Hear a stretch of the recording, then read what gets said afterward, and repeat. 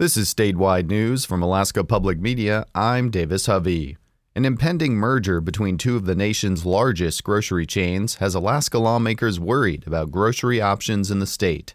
Alaska Congresswoman Mary Peltola hosted a virtual town hall on the subject Tuesday, taking the opportunity to get out in front of a hot-button issue. Safeway and Cars owner Albertsons and Fred Meyer owner Kroger announced this fall that they would sell hundreds of locations, including 14 in Alaska, to meet merger requirements. The buyer is New Hampshire-based C&S Wholesale Grocers. Peltola wrote a letter to the Federal Trade Commission, or FTC, in August, asking the commission to block the merger. Alaska senators co-authored a letter in September expressing deep concerns about how the plan would affect prices and competition. In the virtual town hall Tuesday night, Peltola said she was nervous about what the merger could mean for grocery options in Alaska communities. Even with the best intentions, it's just so hard for grocers who are not familiar with the challenges in Alaska it's just real easy for things to go sideways.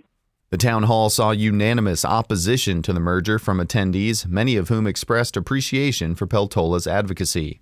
Some shared stories about the impact of grocery consolidation in their communities.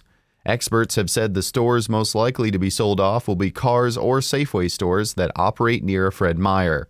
Peltola said that caused deep concerns for her.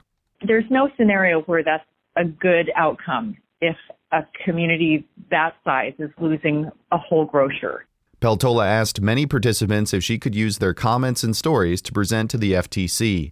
She said she's hoping to see action from the commission and that she invited its chair, Lena Kahn, to come to Alaska and listen to constituents about how they may be uniquely affected. The FTC is expected to continue reviewing the merger into early next year. In other news, maintenance crews are still removing the debris from the fatal landslide that killed 4 people in Wrangell on November 20th. 2 others remain missing. Lenita Copeland is an emergency management specialist with the State Emergency Operations Center. She says that in emergencies like the landslide, the state tries to replace or give funds for damaged homes and personal property, such as cars and appliances. Appliances are often covered, like the refrigerators or the freezers, since subsistence is such a huge thing in hunting just in general. So things like that. The program works with individuals on a case-by-case basis. Copeland says those who have a home or personal property that was damaged from the landslide have the greatest chance of receiving aid. The Zimovia Highway on Wrangell Island is open to residents, but only for limited times a day. This is Alaska Public Media.